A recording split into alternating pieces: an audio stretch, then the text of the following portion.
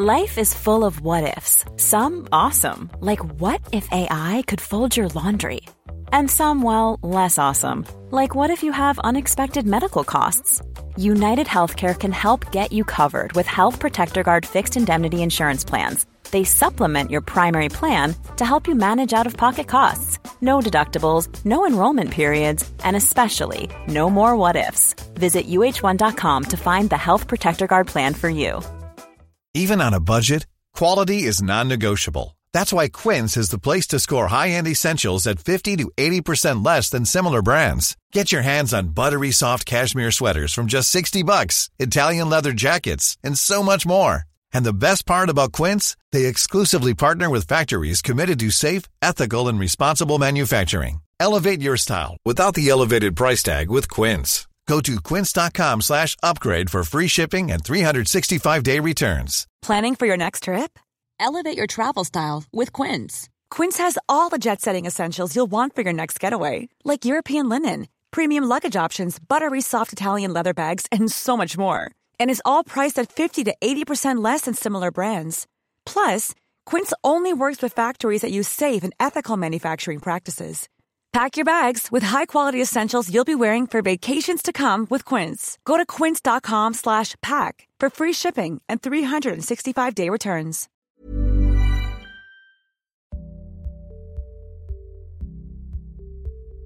Hello, dear listeners, and welcome back to Owning It, the Anxiety Podcast, with me, your host, Caroline Foran, author of Owning It and The Confidence Kit, and proud mama to the Owning It podcast, which is starting to really grow and take flight, and I'm proud of it, and I'm so grateful for all of the response and the messages.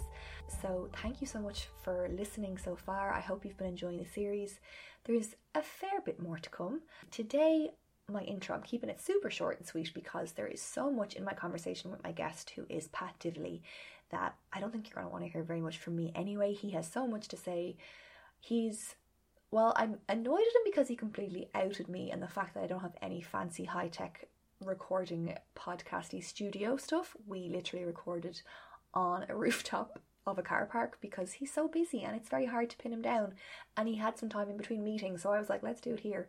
We were so deep in chats about everything from public speaking, which was the theme, to his own story and his own experience of anxiety, to acceptance and everything like that, that we were just so engrossed we didn't notice the fact that about 3 different helicopters went over our heads, and it does get a little bit noisy at some point. So I hope you can put up with me and the slight technical glitches. I am going to be upgrading soon to slightly fancier stuff, so hopefully it'll get even better.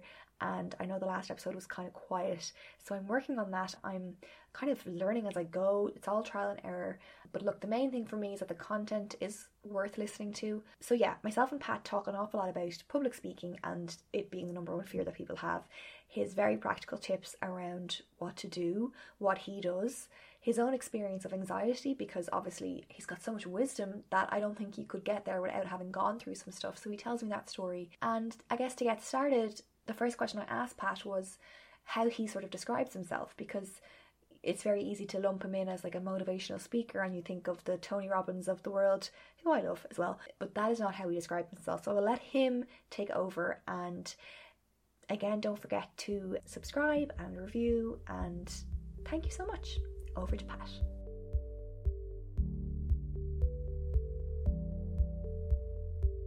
It's more, I think, the connotations people have with life coach or motivational speaker. I don't want people being put off by the stuff that I'm trying to do, but I guess you don't want to go in. I just come from a corporate job, and when you're introduced as a motivational speaker, half the room are on the defense from the get-go because they think there's nothing in it, or they've got connotations. So I kind of call it self-awareness, or promoting self-awareness, the relationship we have with ourselves. So we talk about anxiety, we talk about overwhelm, we talk about happiness, inner peace. Any of the feelings or emotions that we experience are a reflection of our self-awareness to a certain degree. So I'm trying to promote slowing down, really checking in with what makes you happy, as opposed to trying to win validation or approval from other people, which we all fall into that trap. It's so hard to avoid, isn't it? Yeah, and it gets harder all the time as we look outward more. And I guess to a certain degree I'm looking at spirituality and making it very practical, because you know, people are intimidated by the thought of meditation or the thought of looking within, all these kind of terms. And I hope that I can put it across in a way that through stories and experiences and lessons and examples and written exercises, in a way that people say, oh, this, I can do this, you know. Okay, so you're sort of normalizing and taking, say, the spiritual stuff out of being up there, kind of kooky, otherworldly, and making it grounded in real life experience. I hope so, yeah. I mean, I like all the kooky stuff. I'm open to every type of, you know, I think I find it all fascinating. But I came from a fitness background, and what I tried to do in fitness when I had a gym and I had a couple of books and things on fitness was always take the stuff I was learning from people much more intelligent than me, put it into layman terms, Yes. and make people think they can do it. So, you know, a lot of fitness trainers used to be obsessed with how many push-up variations they could do. And I would think you only need one. The real skill you need is making the person in front of you think they can do it, because that person doesn't believe that. And so it's kind of the same, you know, sometimes people get on the spiritual hierarchy or the spiritual, what's the word? They get on a pedestal, and I'm just trying to reach people. And Have you been described as a guru? yeah, and that's a bit, what's the word? That's a bit... It's hard being Irish to have that word, isn't it? Because we're just so like, who do you think you are? Yeah, guru. Fitness guru actually is what I'm always described as in the papers and stuff. So, yeah, I don't do the fitness thing anymore. But fitness taught me a lot. And I suppose my background and the reason I do all this stuff is because I grew up very insecure. I didn't believe in myself. I didn't have confidence in myself. And for a long time I told myself when I achieve certain things, so when I achieve external success, when I get some public notoriety or whatever the word is, when I buy a house, it was always something else. And ironically, as I established myself in fitness and some people knew me, I actually felt even more insecure, you know. So sometimes the things that you think you want will actually do the opposite. You see that with famous people, when famous people go daft, you know, because they don't know who they are, because they just think they are this person that everyone else projects them to be. If that makes sense. Yeah, I in The Confidence Kit, which is my second book, I know you obviously touch on a lot of similar subjects like the comfort zone and confidence and self-worth and how we measure that. But I was just reminding myself of the other day that, you know, we're not born with a sense of self. We get our sense of self in an early age of what people, sort of what we think about ourselves is based on how we perceive other people to perceive us. Yeah. So it's actually, exactly. you start off kind of on a back foot, getting your sense of worth and identity from what you make up around you. Yeah, I almost think of this whole, like, life is almost like a video game where you're building a character, and a lot of people don't realise that you can change the character, and you can take on new skills, and you can let go of some stuff that's not working anymore. But I think through my own struggles with confidence and struggles with clarity and chasing approval and anything I ever talk about, I definitely guru is the last word in the world, because the only reason I can talk about it is because I've experienced it, or I still experience it, you know. Half the time I'm giving myself advice when I'm talking, you know. Well, I'm the same. Like, I mean, it's all easy and well and good to talk about stuff, but you have to constantly remind yourself of what you're saying all the time and what you're putting out there. And it's obviously easier to give advice than to take it yourself. But you have such a strong sense of self-awareness and insight, and I don't think anyone can have that level of awareness and know what you know and be able to impart the wisdom that you impart without having gone through some shit. So can you take me back into sort of what happened in life that made you end up where you are now? Yeah, loads of stuff, I suppose. In the bigger scheme, like I've been so lucky. I've always had people close to me in my life. I've never lost anyone too close to me. Nothing crazy has happened in that regard, but I've struggled with anxiety since I was a teenager. I didn't really know what that was until my mid-20s, when I was told it's general anxiety disorder. So I've always had that in the back of my... How did that manifest for you? Massive overwhelm, a couple of panic attacks, not sleeping for days on end, externally things being really good but not feeling it. You know, I could be on a beach in Thailand and looking great, as in the scene looking great, but not feeling great. Just feeling completely lost and not knowing what's wrong, and looking at it and saying everything's fine, being a bit lost with all that. So that was definitely something. You know, I heard Brezzy mention it once and I kind of resonated with. He said, you know, at one point he broke his arm because he knew there was something wrong with him, but he didn't know how to verbalize it. Because you're looking for something tangible to pin the blame on why you're feeling the way you're feeling. And it's hard, especially back then, it's hard to be able to say it's something like a mental health issue. And I think what I've realised is that like a physical thing happens to you, whereas a mental thing, you should kind of be in control over. That's what we think, we should be in control of it. And if you're not in control of it, that's really scary. Yeah. So that's what I think when I read about Brezzy breaking his arm. Yeah. So I look back on stuff I would have done as a teenager, you know, whatever, that kind of thing. And not being able to verbalise how I was feeling, and not being able to you know, you tell people around you, but even at that time, not that I don't even think there was a stigma, but I think the kind of people didn't know what to say. Only, oh, you'll be fine, you know, give it a couple of days, you'll be fine. Or so about what age were you most sort of anxious? I think coming toward the end of school, definitely 17, 18. I did transition year. I think I'd had enough of it at that stage. Maybe I was ready for the next step of whatever life was. So that was then, and then I moved to Dublin when I was a bit older, so I was anxious through my arts degree because I wasn't doing something, and I think that's a part of it, definitely for me at least. If I'm not on purpose and I'm not in alignment to what I enjoy doing, there's a feeling you get. You know, if you're in a relationship that's not right, if you're in a career that's not right, you can do all the meditation in the world and everything else, but you're out of alignment because the things you say are important to you in life are different to how you show up in life. And that was definitely for me, because I had no interest in an arts degree, but I did it because I thought I didn't know what I wanted to do. And then eventually got into fitness, and I found myself in Dublin at 24. And I used to train all the models up here for free with the hope that it would help me get a name. And it did. A little bit, but the reality of the situation was, so this will tell you about social media versus reality. I worked in a clothes shop in the ILAC Centre, folding jeans 40, 50 hours a week. That was how I made money. I lived on East Wall Road, could barely pay the rent, and I trained models for free that never paid me anything. But equally, I was putting stuff up on social, and my friends would put two and two together and say, Pat doesn't come home to Galway and he trains models, he's made it. And so there was a massive, again, disconnect, and I was completely out of integrity. And ultimately, I had to move home Christmas Eve. My dad rang me. I broke down on the phone, you know, saying I'd borrowed money from everyone I could. I hadn't been doing as well as I hoped. I'd have to borrow money for the bus home. And so I got a bus home from Dublin to Galway at 24, and I cried for 3 hours on a bus in front of a load of people I knew and a lot of people I'd grown up with. And I just felt completely broken, and I spent 6 months depressed, you know, walking up and down I'd walk for hours every day. Walking was always my thing, you know. If I would just walk for 6, 7, 8 hours in circles, if you know, just to try get out of my head. So that was definitely a big struggle. And then I worked through that. I built a successful fitness business. I dealt with a bit of probably imposter syndrome as I started being in rooms with people that I'd grown up admiring. You know, I spent time with Richard Branson at one point, and I had massive, you know, imposter syndrome, and that made me pause and reflect and say, like, no one should be on a pedestal above anyone, and no one should be on a pedestal below. So all these different experiences, going on the telly for the first time like 4 years ago, and I had built a business based on belief and belonging and all these great virtues.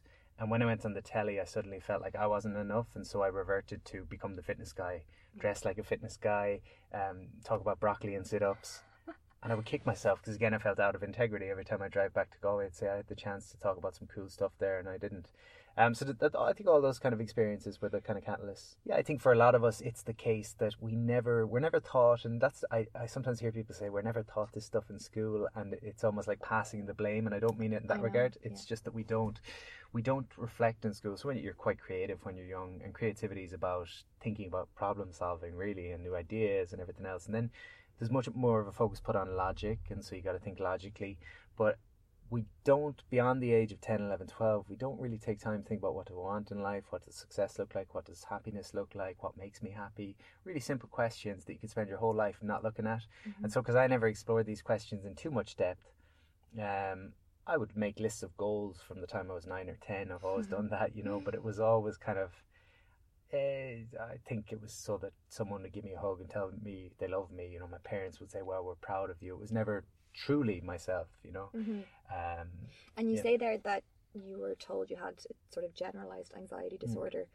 I kind of have an issue with the word disorder around anxiety. I know it's just convenient to sometimes put a label on things, and, you know, doctors to just say, or anyone to just say, let's put this in that box and that is the way you are, and you're kind of stuck that way. I really prefer for myself, I never say I have an anxiety disorder, because I think anxiety is just like a stress response, and everyone has one. And we all have mental health. It's not that you're different because you're struggling with your mental health one day or not.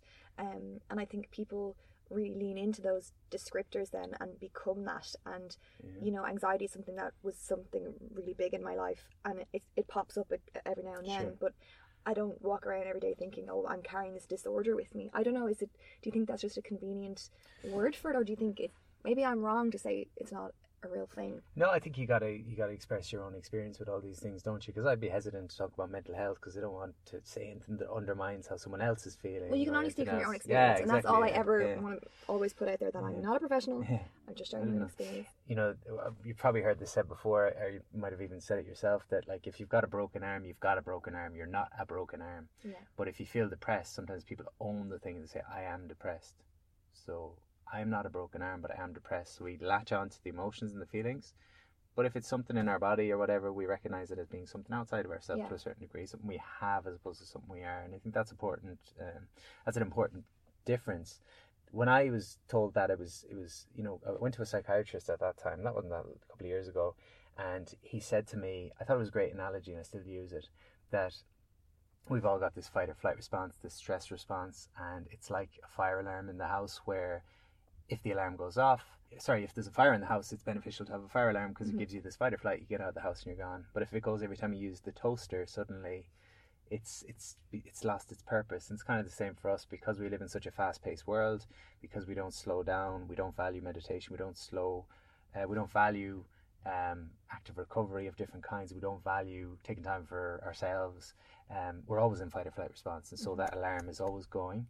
And so part of what I preach is, you know, whether it's even physical exercise is the alarm going, checking your social media is the alarm going. There's such a value on high energy in the world today that low energy is okay too, and it's important. That's how you recharge the batteries. I just came back from Thailand, and when I was up in Chiang Mai, all the tuk-tuk drivers would be like, they didn't have very much English, but they would say, you know, you'd say, oh wow, Chiang Mai is beautiful, and they'd be like, yeah, you know, that slow life. And I just love the idea of like the slow life being the goal.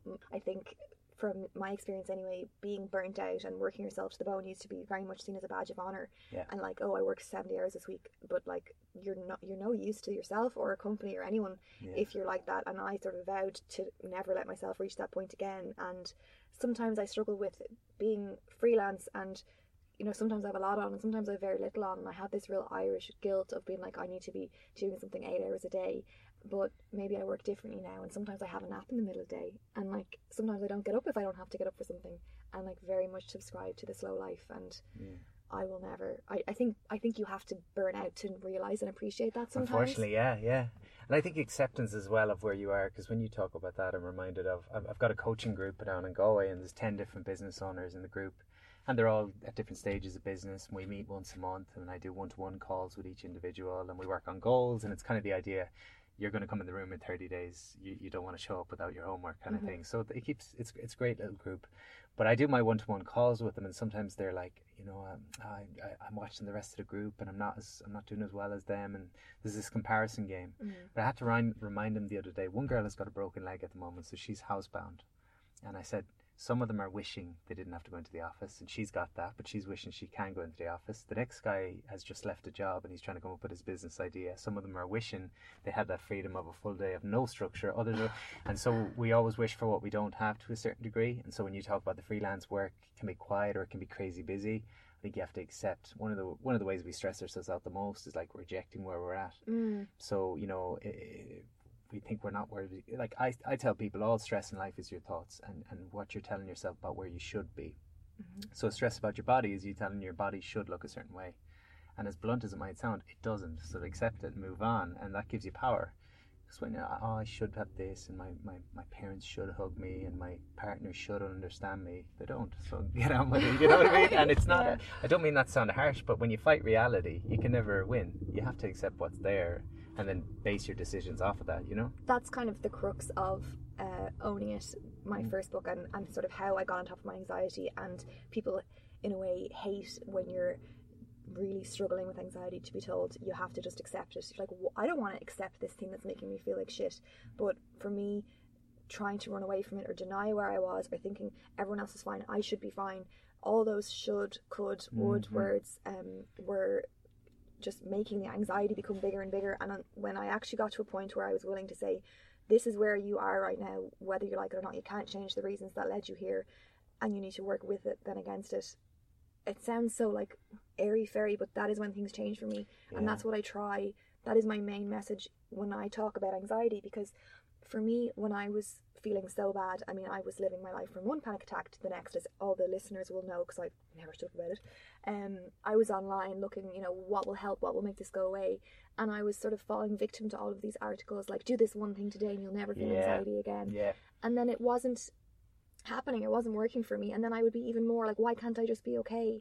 And everything was about curing anxiety, nothing was about managing it and accepting it and accepting where you are. So I'm not the first, I didn't reinvent the wheel, I'm not the first person to say that, but that was a game changer for me. And I guess it applies to any area of your life, whether you're unhappy with, like you say, like your physical appearance. You know, you accept it first and foremost, and then you do something about it. Yeah, this is what people, when you talk about personal development, people talk about addition and adding more actions and habits and all these things. And then the flip side is personal acceptance. And it's kind of a contradiction in a way of love yourself as you are and you're enough as you are. But that doesn't mean you can't work on things and work toward goals, because we all like challenge. We all like, we grow. Like if you talk about the confidence kid, obviously it's about when we work toward things that are meaningful to us, we develop confidence. When we put ourselves out there, we develop confidence. When we do the thing, we develop confidence. And so that's why we work toward things. We are all okay as we are. But it's also great to, again, come back to the video game. This is all a video game. Which character am I going to play? What levels am I going to go to? You know, what bosses am I going to have to overcome? I think it's about knowing that you can strive for things and achieve things and improve, but that your sense of worth and how you value yourself should be intact from day one. Yes, exactly. Yeah, that's a good point. Yeah. And, you know, to that point, if you think about, I did a podcast yesterday on feedback, and I was talking about how you shouldn't take feedback as being a negative, and you shouldn't get emotional about feedback because it's a sign of maybe you can get better. So hard. Oh, it is so hard, yeah. And like I did talks last week around the country, and I got great feedback from some people, and then other people were saying you were too fast talking, too slow. You didn't do this, you didn't do this. That we didn't get coffee. There was, you know, a bunch of, and I didn't get. My buddy asked, "How do you feel about that?" I said, "I didn't feel anything," and it doesn't mean I don't care because I sent an email asking for feedback. I absolutely care. But we get emotionally triggered by things that happen to us, and we fight it rather than saying, okay, this is where I'm at. Can I make a change based on it? Doesn't mean I have to agree with everything that's said. Everything is feedback. Everything that happens to us is feedback. So accept yourself where you are. But if you look in the mirror and you're not exactly where you'd like to be, then change something and develop from over time. So public speaking, which was the theme, I could probably talk to you about 12 million hours, but I want to talk to you about the actual skill of public speaking, because people message me all the time and they have really bad anxiety, or maybe they don't have really bad anxiety, but the thought of public speaking gives it to them, because I think, don't people say it's like more fear than death? Some people say that, and it's something I have to do a lot of, and I really struggle with myself. I go straight into like imposter syndrome mode, and I think in a way, maybe for you and I, it's a little bit easier because of the content that we're talking about. I can get up and say, yeah, I'm anxious in this scenario. Whereas someone messaged me and, you know, they're in a corporate environment and they have to get up and all the bells and whistles sound, you know, like they know what they're talking about. They can't really disarm people by saying, oh, I'm shitting myself. Yeah. But I think you or I maybe can, and that's what works for us in public speaking, is to have that vulnerability. Sure. But yeah, I just want to talk to you about all of that, and why are people so afraid of it? Well, it was my biggest fear in life.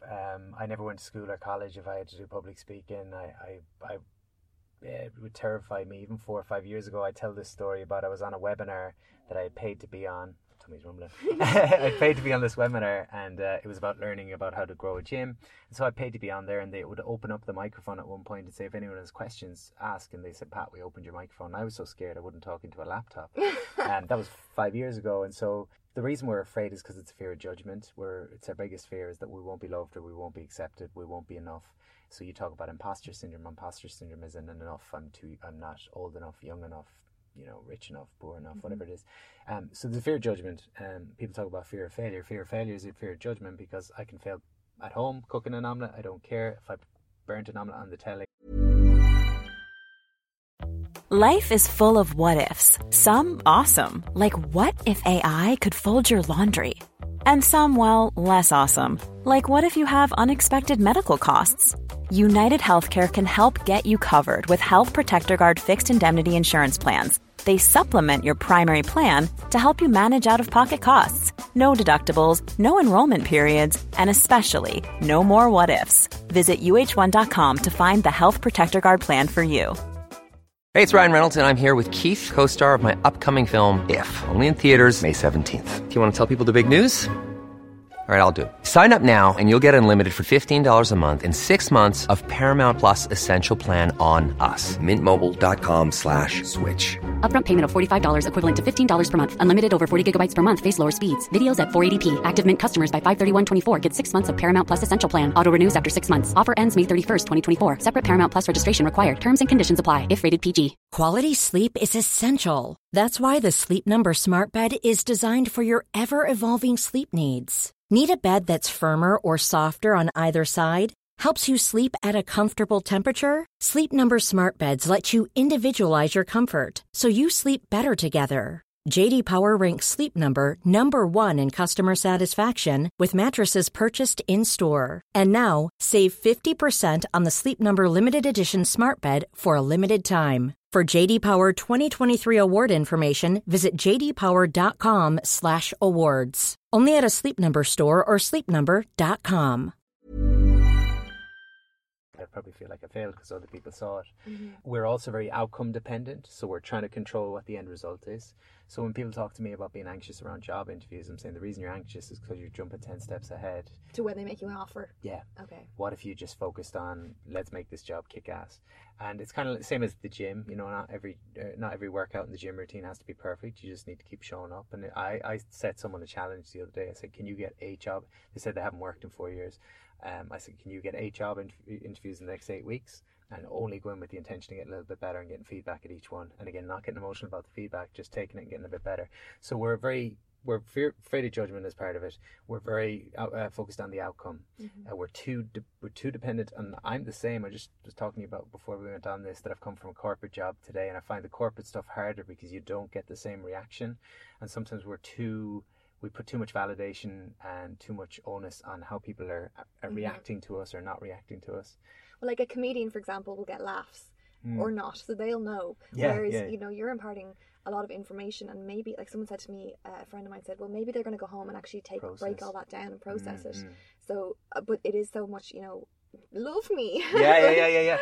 Well, here's this was a reframe for me with speaking was, most people, when they get nervous about speaking, it's because they're thinking about themselves and they're saying, I need to look good. Subconsciously, they're saying, I need to look good, I need to be accepted, I need to win approval, I need to feel like I did a great job. The person who goes out with the attitude of, I need to impart something on this group, that's a very different energy. And it's like anything, you know, neediness is not an attractive thing in anyone. And when we go out and we try to win the approval of the audience, we're trying to take from them. When we try to give them something, we're trying to impart a gift on them. And I heard this story years about I don't even know their names. Stevie Vai, I think, is one of them. 2 really famous guitar players, 2 of the best ever. And one guy taught the other guy how to play guitar, and the second guy didn't realize that the first guy was getting lessons from a guy down the road, and he was only 1 lesson ahead. And so the reason I say that is to think that people have this imposter syndrome. Who am I to stand up and talk? I'm not the best nutritionist in the country. I'm not the best anxiety expert in the country. But you don't have to be. You just have to be a step ahead of the people you're talking to. Yeah. You know, and that takes a lot of pressure off yourself. So I think, you know, recognize the fear of judgment is there. It's normal. But if you can show up and let go of the outcome and just say, I want to do my best with this. And, you know, the way I overcame the fear to a certain degree, because it's always there, I did 100 talks for free in a year. Wow. Yeah, so I just set out to do 100. I did schools, I did colleges, I spoke in an old lady's shed in Roscommon. I showed up and it was just her and her friends in a shed. I thought it was a gym. And again, it was because it was awful, you know, and the first 100 talks. And I've had so many. It's like anything. Look, you have to be awful at something. Yeah, that's the thing. Like, it's hard to, for me, right? The books come out, suddenly I'm seen as an authority on these topics, and I get asked to come in and speak, and you know they want to pay you, and that's great. But I'm like, do I deserve? How do I get paid? If I need to be a certain level, or the imposter thing for me is like what you put out there is at odds with how you view yourself. Yeah. Internally, and I feel like I don't have room to screw up and learn, because people already, with the books, if they're inviting you in, they already see you as a sort of expert. So I was like, you know, can you really afford to go and have one shit talk and bomb? Yeah, look, I talk about this as well because, yeah, it's a small country, Ireland, and if you get 300 people, 400 people at a talk and you did bomb, we'll say there's 400 people maybe going home and saying they didn't enjoy it. Yeah. But like anything else in life, the things you screw up are the biggest lessons in life. Now, where a lot of stress and anxiety in life comes from is when we can't accept the positive that came from a negative. I've been talking about this recently with people, that any fear you've got is a projection of the past. So you'll have some past memories that you haven't dealt with. So if you've got memories of standing up in school and being laughed at, or asking someone out and them rejecting you, or something happened in the past, and you still see it as a negative memory, that's going to carry forward into the future. So you need to try and make it a neutral memory. And the way you do that is you say, right, someone laughed at me when I stood up in school. What were 5 positives that came from that? 5 minimum. So you'd start with 5 and say, well, because they laughed at me, I met some actually really genuine people that are still my friends because I didn't hang out with the cool kids. I went to the library. That led me to college, and then you're like, wow, there was actually some positive in this. Mm-hmm. And then on the flip side, you look back and you say, what was my dream? Well, I wanted to be one of the cool kids wearing tear waves, Adidas tear waves. And then, right, what would the drawbacks have been if I had done that? I would have been a bit of a little asshole, probably. I would have been this, and then it negates the, it gives the drawbacks, and it kind of shows you everything is neutral, not to be like downtrodden or anything like that. But you're going to mess up in the future, and you're going to learn a lot from it. You're also going to achieve things in the future that you think are perfect, but it's going to hold you back. Like one of my things for 2019, I want to get lots of speaking in America. Mm-hmm. And that'll be great, and I'll feel like I achieved something, and I'll enjoy it. And it'll be part of growth on a business level and a personal level. But equally, it'll take me away from my family. It'll probably cause some anxiety at times. Mm-hmm. It'll be a new learning curve. It'll be going back to square one in a lot of ways. So everything balances out. And one of the reasons we're so emotionally attached to things is because we can only see one side. So when you think about your fear, you can only see the negative. What if you were to see the positive as well? Mm-hmm. That's what holds people back in life, is they see the fear, but they don't see anything other than the fear. The only way I overcame the fear of public speaking was I knew that when my mum's birthday was Christmas Day 2012, and I couldn't buy her a present, and I cried on a bus for 3 hours at 24, and I felt like a failure as a man, and I had to take money off my dad to get my mum a birthday card on Christmas Day, and I wrote her a card and I said, I'll take you to lunch when things get better. And when that happened, I promised myself, this is not going to happen again. And so when the fears came up again, Pat, will you do a public speaking engagement? Everything in my body says no, but I'm not going back to where I was. And so I play on that thing from the past, and I see something worthwhile. And fear is like a wall, I tell people, and you got to see something worthwhile on the far side of the wall.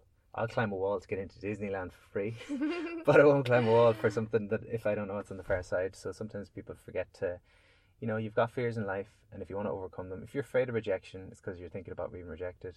If you're going to overcome the fear of rejection, you're thinking about the potential partner you could meet, mm-hmm. the chance to, meet a new bunch of friends, whatever it is. So you got to see. So it's about just sort of being aware of the negatives and saying, right, they make sense, and sort of countering them. I think so, yeah. I think it neutralising everything. Everything good that happens in your life brings with it some bad as well. Mm-hmm. You could be perceived as bad. You're just taking pictures in your mind of whether something's good or bad. I don't know. If I bombed on a talk, I would only take a picture in my mind as it being bad. That's going to stifle me for years to come, and it could debilitate me for life. This is why a lot of people get stuck in life, because one experience happened and they let it define them, and they haven't got a well-rounded view of it. Mm. If I was to say, I learned so much, I learned more from bombing one talk, which would be the truth. You'd learn more from bombing one talk than you would from 100 successful ones. I did one recently, and I felt like I don't think I bombed as far as everyone else is concerned, but I'm such a harsh critic of myself. Yeah. And I came away from it, first of all, was just flooded with the negatives. I was like, I'm shit. Why would anyone pay me to do this? This is awful. I should really just step away from this game entirely. I'm not what I'm putting out there and saying, oh yeah, like author, best-selling author, that's just not what I'm feeling like, and I need to just give it up. And then over the following days, I was really disappointed that that's how I was feeling so hard on myself, and I tried to lean into like, what feedback can I get from it, and like, what can I learn? And what I learned was that I was going into that public speaking engagement pretending to be someone that I'm not, and being at a level that I'm just not at, trying to be at a level that I'm just not at. And really what's always worked for me, and again, like I say, like, this is where I'm lucky, is that I can just be honest and tell my story and then say what actually worked for me. But what advice do you have for someone who they're in, like you say, a corporate environment? They have to go in, they have to kind of fake it till they make it. Yeah. What do they do? I think coming back to that, trying not to be too outcome dependent. I know that's kind of a concept more than an actual practical tip. In terms of practical tips, the things that make me feel at ease with talking are, I think storytelling is really important. And I don't care if you're doing a full PowerPoint presentation with stats and everything else, you put a story in there, it's going to be rememberable. So if you can develop stories in your presentations, I think that goes a long way and makes you memorable. It makes you feel comfortable, because we all like telling stories. And you can step away from your notes to tell a story if it's something in your head. Yeah, which is powerful, and that shows confidence more than anything. You know, I think standing behind a podium and using the PowerPoint can... Again, I'd go back to my thing of, if I'm introduced as a motivational speaker, people have a picture in their mind. If you show up with a PowerPoint presentation, people will probably have a picture that it could be death by PowerPoint for the next 60 minutes. So having a few stories is good in there. The formula I use for stories, which I was working with someone last week on, is really simple. It's what, why, lesson, apply. So this is how you can turn any story. I hope I'm not going off on too many tangents, but this is how you can turn any... I feel like I should be paying you for this consultation. The girl flew over from the UK the other day, and we worked on her talk, so we did a full day, and what, why, lesson, apply. So I did an example with her. We had gone down to a coffee shop, and the guy behind the till was super overwhelmed because there was so many people in there, and we were looking at each other and we were saying, he hadn't kind of made eye contact, he hadn't acknowledged us. We could see he was busy, and eventually he put his head up and he said, sorry guys, I'll be with you in 2 seconds, I'm just a bit flustered here. So what happened? We went to the coffee shop, this guy was getting flustered. Why is it relevant? Because he saw himself that once he put up his hand and said, I'm a little bit overwhelmed here, it put everything at ease. What's the lesson in this? Oftentimes we get overwhelmed in life, but we keep our mouth shut. What if we were to say that we're feeling overwhelmed? That would ease the tension for us all. How do we apply this? Find one area of your life where you're feeling overwhelmed and tell people you're overwhelmed. Or seek assistance. He could have hired an extra person. So I'm taking something that happened that is not a story really. I'm painting a picture. I'm taking a lesson out of it. And then I'm asking the person in front of me, how do you apply it? So we could say, you know, what happened today? Well, we recorded an episode of the podcast, and we recorded it in a car, on the roof of a car park. Don't tell anyone. We recorded it on the roof. This is literally how I would do it. Yeah, I'm going to dispose of his body when we're finished recording. So we go to this car park, we record the podcast, and we're kind of laughing because sometimes people think that it's always a really professional setup, and we're just making do. What's the lesson? You don't need the perfect setup. You just need to take action on things. And then they ask the people in front of you, where in your life are you telling you need things to be perfect? Are you waiting for the perfect diet plan? Are you working for it? You know Amazing. What I mean? It's a good practice to get into. Okay, I think so for people. what? Why? Lesson, apply. Lesson, apply. What was the story? What happened? Why is it relevant to the audience? And I like doing it sometimes where I tell a random story and they're just looking at each other saying, why is he telling us this? And then I say, here's how that applies to you guys. So I do an evolution of skateboarding and talking about how skateboarders got so much better in a very short period of time, and they're looking at each other thinking I'm crazy. And then I say, here's why it's important. A skateboarder doesn't show up and look at what the guy next to him is doing and say, I'm going to do twice as much as that. They push themselves a little bit every day and they have fun doing it. They're not structured athletes, they just show up every day. Where in your life could you show up every day for the next 90 days, push yourself a little bit beyond what's possible, and suddenly you're doing different tricks to everyone else? Okay. And that's the secret, you know? Something I think people really struggle with, and I struggled with, was fearlessness. And I hate that word. And when that statue of the fearless girl came to Ireland and I was asked to go on the Late Late Show and talk about it, I was like, I'm not a fearless person. I was described as a fearless woman. I feel fear greatly. Yeah. And I feel like people who are afraid of public speaking are waiting until they don't feel any fear at all. And I saw you shared a story last week or the week before where you were doing, I mean, I can't keep up with the number of talks that you do, but you said the hour beforehand is the worst. Yeah. And I was so grateful that someone, I mean, I look at you and immediately when I was listening to you at BO, I was like, oh, I'm shit, like, he's amazing. Why would I ever do it? Like, mortified if I had to go on after you. But I was like, thank you for showing that you still feel fear, even though you've done however many, thousands? Yeah, hundreds, I would say. But you're not fearless. You still feel it. Well, there's a great quote. It says something like, courage can only exist when there's fear. So people want to be courageous, but you can't be courageous if you're not afraid of anything. So you might as well be afraid. But yeah, fear, I just remind myself, fear is me building stories in my head about what's going to happen, and they're not based on any reality.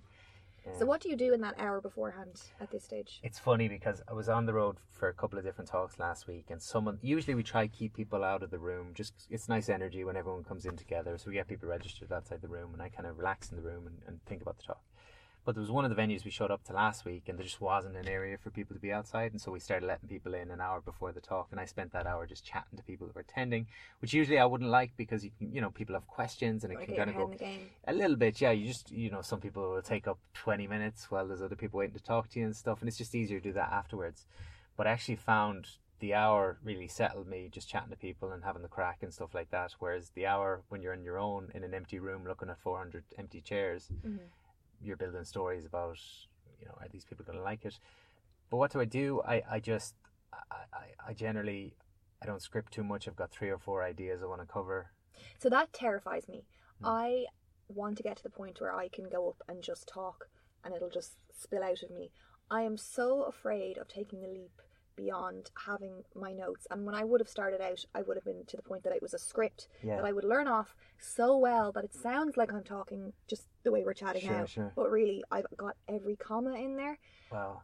I can't imagine anything more terrifying than having like 2 or 3 ideas, standing up, feeling nervous, seeing 300 faces staring at you. I mean, like, what if the words don't come to me? And then you're just, it's just, I'm so scared of it. And that is my challenge this year. Yeah, it's a huge one. I think Wellfest a couple of years ago, I spoke, it was my second Wellfest, and it was a big audience.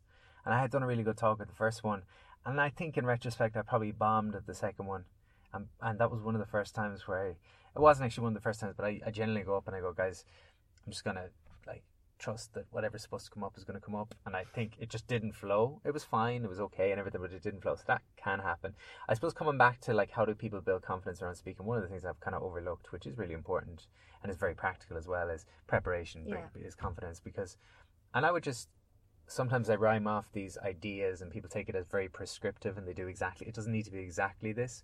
But if you were doing a 30-minute talk, you might say there's 3 key themes you want to put across. So you've got about 10 minutes on each theme. For each theme, you might have 2 practical stories and then a practical exercise. So you might say, okay, we're going to talk about confidence.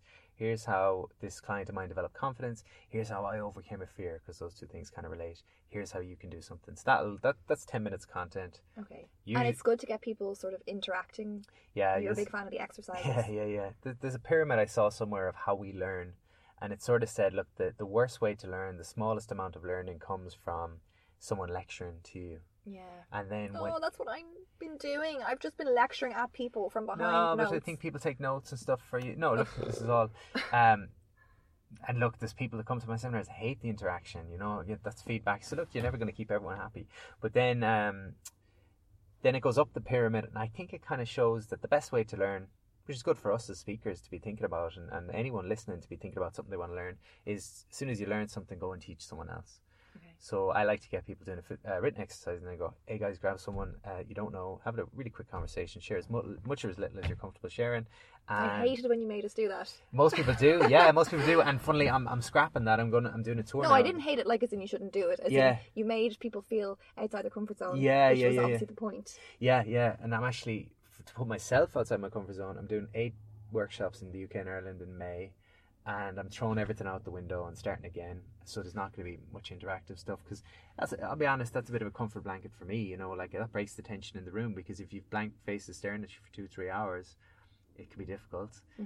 So it's nice to say, all right guys, because you just feel the energy lift when people get up out of this. And then you get a bit of a break to like think about where you're going to go next. Yeah, it's more just the energy I like here, and the kind of, all right guys, go meet someone new. And it's lovely when a couple of 100 people meet someone new and there's a bit of a chit chat, and then it's hard to shut them up and get them sat down again. But so if someone's goal this year is to, put themselves forward for a talk, or even like it could even be as simple as being in a meeting and speaking up. Yeah. What is your one parting gift of wisdom? One thing I talk about is fear feeds on time. So the longer we leave things, the scarier it gets.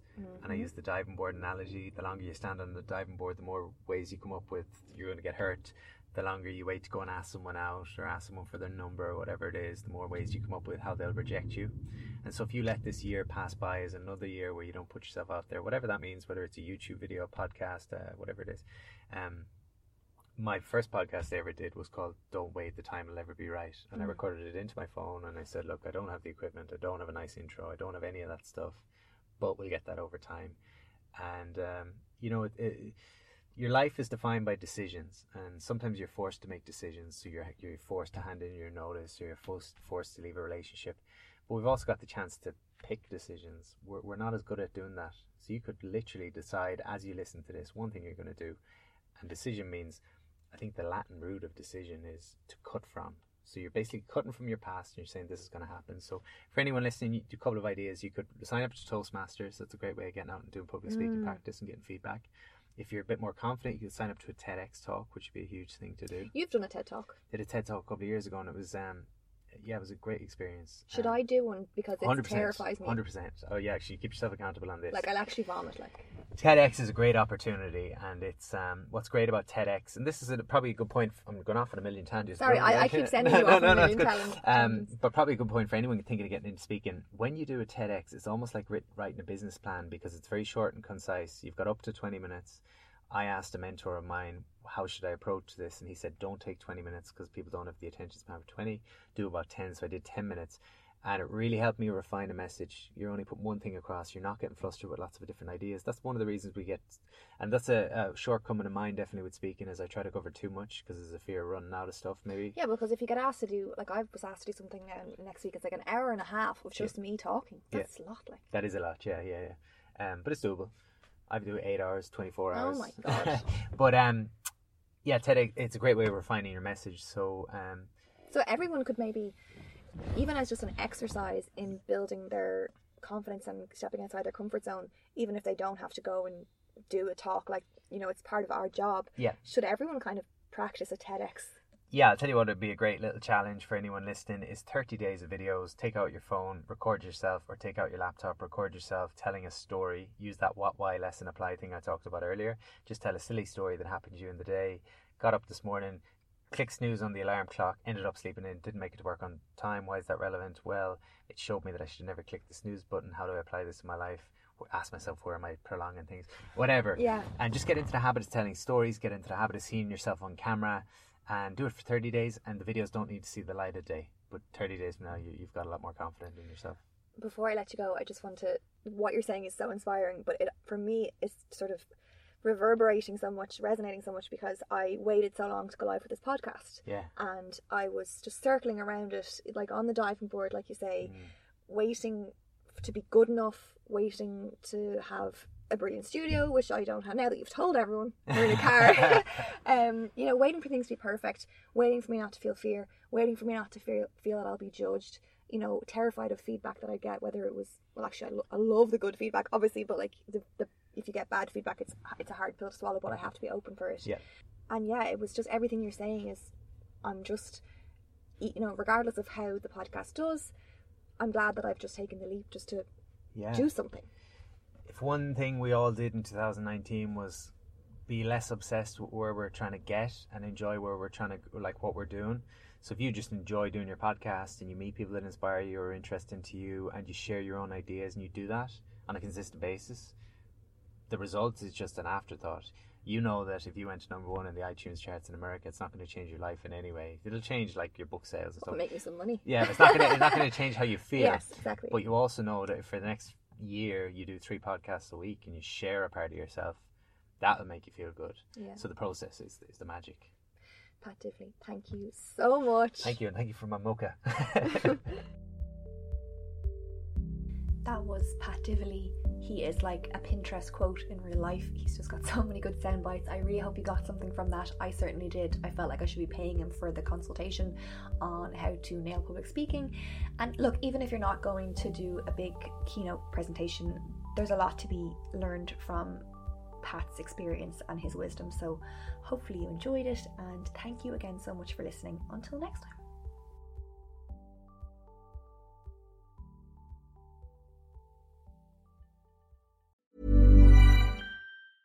Witness history at Roland Garros, where old rivalries meet new talent on the clay battleground. Tennis Channel Plus is your place to watch. Stream every court from your phone or smart TV live in HD. Experience 3 weeks of unparalleled access as the world's top players in tennis face off to see if the veterans maintain their dominance or if a fresh face rises to challenge them. Daily live coverage of the French Open begins Monday, May 20th. Stream it now with Tennis Channel Plus to be there when it happens. Ever catch yourself eating the same flavorless dinner 3 days in a row? Dreaming of something better? Well, HelloFresh is your guilt-free dream come true, baby. It's me, Keke Palmer. Let's wake up those taste buds with hot, juicy pecan-crusted chicken or garlic butter shrimp scampi. Hello Fresh. Stop dreaming of all the delicious possibilities and dig in at HelloFresh.com. Let's get this dinner party started. Imagine the softest sheets you've ever felt. Now imagine them getting even softer over time. That's what you'll feel with Boll & Branch's organic cotton sheets. In a recent customer survey, 96% replied that Boll & Branch sheets get softer with every wash. Start getting your best night's sleep in these sheets that get softer and softer for years to come. Try their sheets with a 30-night guarantee. Plus, get 15% off your first order at bollandbranch.com. Code BUTTERY. Exclusions apply. See site for details. The easiest way to access Owning It Real Time is to head to the link in the episode description or episode details, whatever you call them, show notes. You will find the link in there at the top. You can sign up right away for Owning It Real Time and access the full library of 10 situation-specific audio guides that will help you own your anxiety even more than you've ever done before.